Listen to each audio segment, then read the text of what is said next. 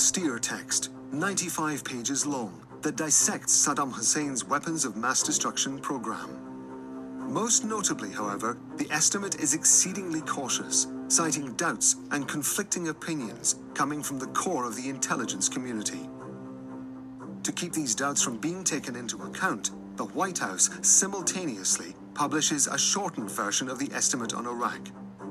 25 pages, embellished with color photographs and maps. They had a very clever, sanitized version of the estimate, which, if a sentence said, we think it possible that Saddam Hussein had this, then they take out the possible. This version makes official the allegations that have been circulating for months. Baghdad has chemical and biological weapons, as well as missiles. Saddam could get his hands on a nuclear weapon within a year. The sales campaign that took place, I would characterize as aggressive deception. There's no question that the headlines leave a different impression of what's in the document itself. The October 2002 NIE is not conclusive. It is the headlines that will sway Congress. Bob Graham knows this. He votes against the resolution to go to war. By taking that action, according to our own intelligence reports, and I will tell you, friends, that, and I would encourage you to read the classified intelligence reports, which are much sharper than what is available in the classified form, we are going to be increasing the threat level against the people of the United States. I found the document to be very unpersuasive, and it was a significant part of my ultimate decision to vote against the war in Iraq. October 10th, 2002. Congress approves the war, altering the course of history forever. The deception is successful. American officials bear the responsibility of having allowed questionable evidence to dictate their decision, and this for political ends. This vote was going to be taken in October of 2002, just a month before the November election. So there were a lot of people who felt that from a political standpoint, they didn't really want to know too much because they wanted to be able to tell their constituents, this is what the president said was the right thing. I accepted his judgment. The vote by Congress is a resounding victory for the Bush administration, Chalabi, and the Iraqi exiles. And it leaves the anti-war proponents with a bitter taste of defeat. The two sides are now willing to take that step and bring... With the vote of Congress secured, it is now time to rally public support. To do so, they have a dossier on hand. Remember that dossier from Rome, the one that conveniently emerged from the archives from the Italian military secret service, SISMI. Enzo Bianco, former Minister of the Interior, has closely followed the extraordinary story of this dossier. C'era un documento buono per tutti gli usi e qualcuno al momento giusto, con le sue manine, l'ha preso e l'ha fatto avere a chi poteva utilizzarlo. That foot soldier is Rocco Martino, a longtime SISMI agent, informer to French, British, and American secret services. He is the one who circulated the seemingly explosive dossier among his so-called clients. This is it. It contains official-looking documents that allude to a sale by Niger to Iraq of concentrated uranium, or yellow cake. The yellow cake dossier finally lands on the desk of Vice President Cheney in February 2002. When Dick Cheney saw this report from the Defense Intelligence Agency about yellow cake, the Iraqis seeking yellow cake in darkest Africa, Niger, he asked the CIA briefer, what do you think about this? The CIA briefer said, well, I'll check it out. And to verify it, the CIA summons Joe Wilson on February the 19th, 2002. Wilson is familiar with Niger, fourth largest uranium producer in the world. He was posted there earlier in his career. When I got there, the first person I went to see was the U.S. ambassador. And she said to me, we have already looked at this, and we have determined that there is nothing there. Wilson returns to the United States and gives his report to the CIA. The amount of uranium that was being talked about represented about a 25% increase in annual production levels. And any such increase would have had to have been approved through the consortium that ran the mine. You could not hide that. Wilson's conclusions are relayed to Cheney, who ignores them. The vice president is sticking to his dossier from Italy. And yet, the Italians gave the Americans fair warning. The documents on Nigerian yellowcake are false. Enzo Bianco has been demanding a commission of inquiry for years. Il fatto che ci siano dei rapporti diretti tra appartenenti a diversi servizi del mondo occidentale che si scambiano qualche cortesia e qualche informazione non è una cosa di per sé negativa. Diventa negativa quando questa familiarità viene utilizzata allo scopo di costruire deliberatamente false informazioni che non rispondono all'interesse dello Stato, ma rispondono ad altri interessi. Doubts, suspicions that the pro-war camp will ignore. For them, the Yellowcake dossier is a godsend. It fuels a fundamental fear, that of a nuclear apocalypse. The only weapon of mass destruction that truly is a weapon of mass destruction is a nuclear weapon.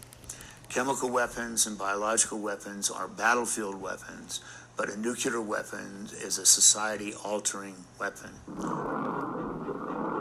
Fear of the Iraqi bomb reaches its pinnacle in September 2002. The New York Times publishes a headline about the threat from Baghdad. It alludes to aluminium tubes seized by the Americans that were to be used in the production of centrifuges to enrich uranium from Africa, and finally to make an atomic bomb. It all adds up. At the end of 2002, the media campaign in the United States works like a charm. According to the polls, almost 80% of Americans believe Saddam has an atomic bomb or is close to having one. In the end, the Yellowcake dossier will have a remarkable fate. President Bush himself will get behind it. The British government has learned that Saddam Hussein recently sought significant quantities of uranium from Africa. Pronounced by the most powerful man in the world, this little sentence is an unequivocal condemnation. And yet, Bush had been warned. When the president, when the State of the Union address was being prepared, the CIA told the White House, you cannot use this claim that Saddam attempted to purchase uranium from Niger. To proceed despite the CIA's reluctance, the White House attributes these revelations to the British, who spoke of Yellowcake in their September report. With respect to Iraq's attempt to acquire nuclear material in Niger, the British intelligence official, the head of British intelligence at the time, to this day insists that that information was correct. And no one can say with certainty that it isn't true. In fact, the British white paper was simply circular reporting. It was our story that ended up in a British document. It was the same story. The French government, which essentially controls the exploitation of the uranium mines, looked into the Yellowcake affair and concluded it was fraudulent. Jean-Marc de la Sablière was the diplomatic advisor to French President Jacques Chirac at the time. Alors, cette affaire de Yellowcake, je veux dire, moi je la trouve extrêmement étrange. Les experts nucléaires aussi, je veux dire, entre l'acquisition de l'uranium naturel et puis l'enrichissement de l'uranium, il faut des tas d'installations, des installations qui n'existent plus en Irak. Donc tout ça me paraît quand même extrêmement étrange.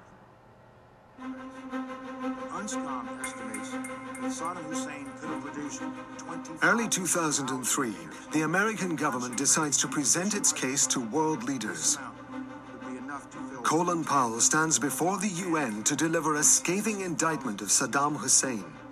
He repeats the accusations already presented during debates before Congress. he stresses the existence of mobile laboratories for producing biological weapons. These are the revelations made by Curveball, the Iraqi defector who spoke to German intelligence. Finally, he accuses Saddam of wanting to get his hands on an atomic bomb. He speaks of the aluminium tubes that for months have been presented as irrefutable proof. We watched Colin Powell, and we said, whoa, this is, really theatrics, well done. And we gave him an A for presentation and a C- for content. Je me souviens très bien, j'étais assis derrière Dominique de Villepin, et je lui ai dit, Dominique, personne dans cette salle ne croit ce qu'il dit, et probablement pas lui-même. The vial that General Powell put in the United Nations with the head of the CIA behind him was acquired from a man which they named Curveball. Curveball, whose real name was Rafid Ahmed Al-Janabi, would later admit that he made it all up so he could stay in Germany.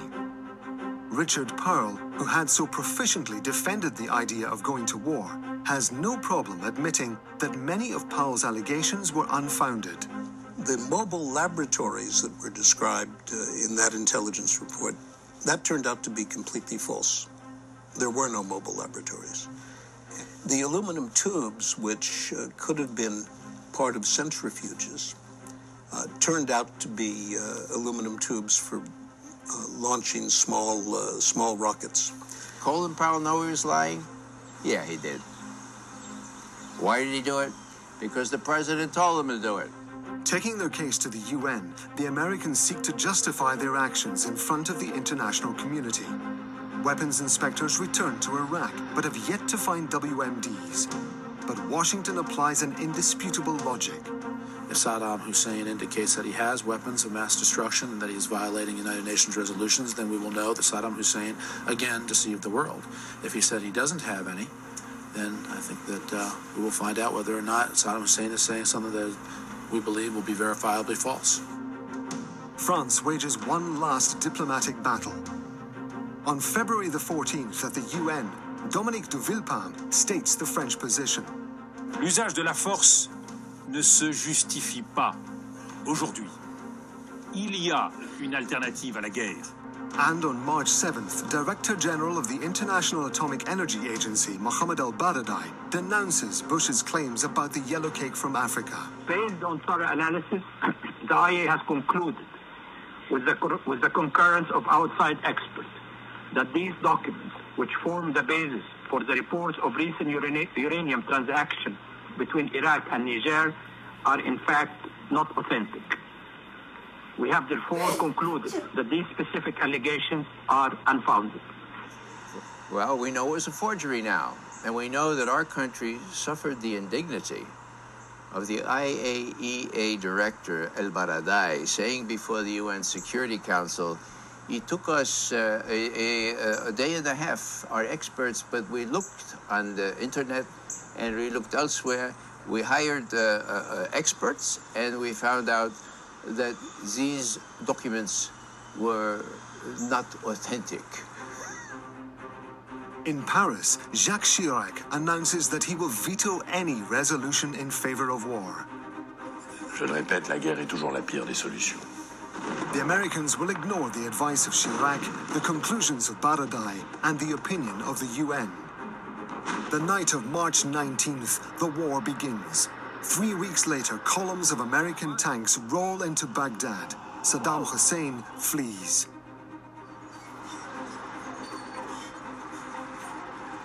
From the outset of the operation in Iraq, American soldiers search for Saddam Hussein's arsenal. They find nothing. The politicians blame it on the intelligence community. You know, intelligence agencies frequently make mistakes.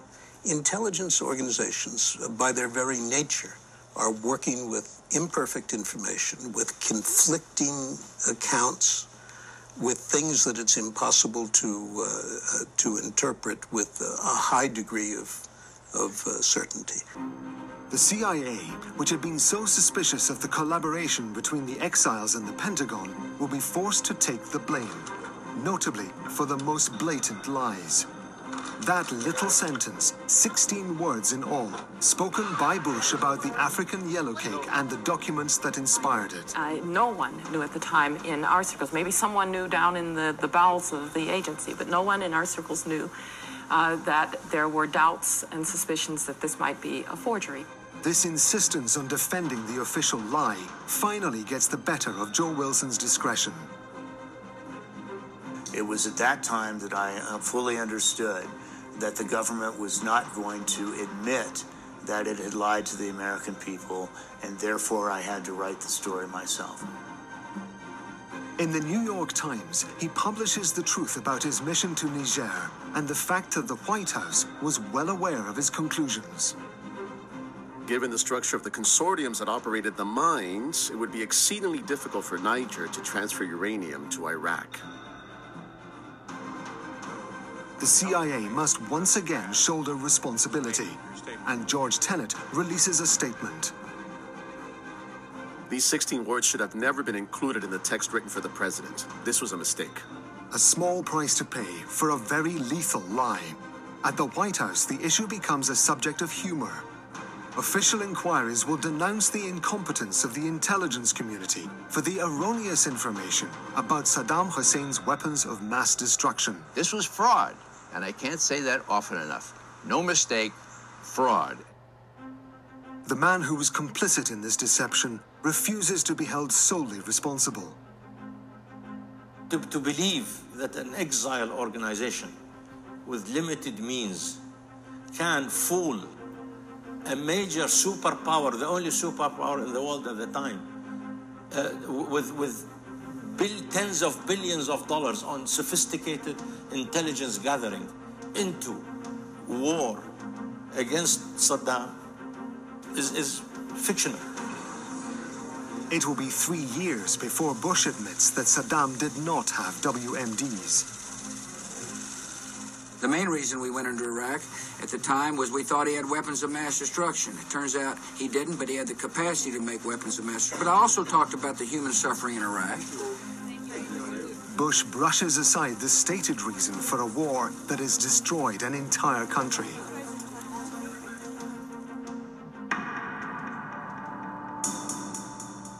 In Iraq, the invasion turns into a bloody occupation. The downward spiral started with the occupation. The coalition, especially the Americans, lost the moral high ground, and they became the jailers of the Iraqi people. The bedlam, the chaos, the violence in Iraq now is a natural consequence of what Bush and Cheney did in invading Iraq. Iraq is quickly torn to shreds, ripped apart by religious and ethnic violence.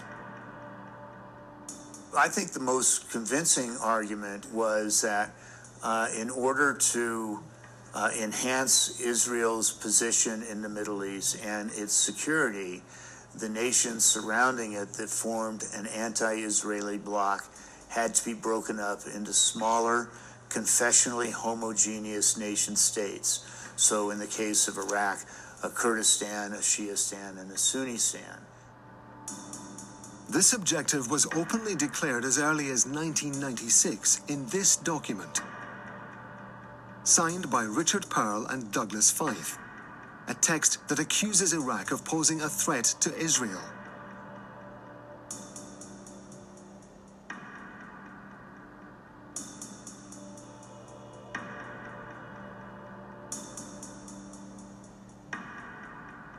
Today, the chaos in Iraq has spread into Syria. Entire provinces are beyond the control of Baghdad and Damascus. And the West has a new enemy, the Islamic State of Iraq and the Levant, ISIL, also known as Daesh.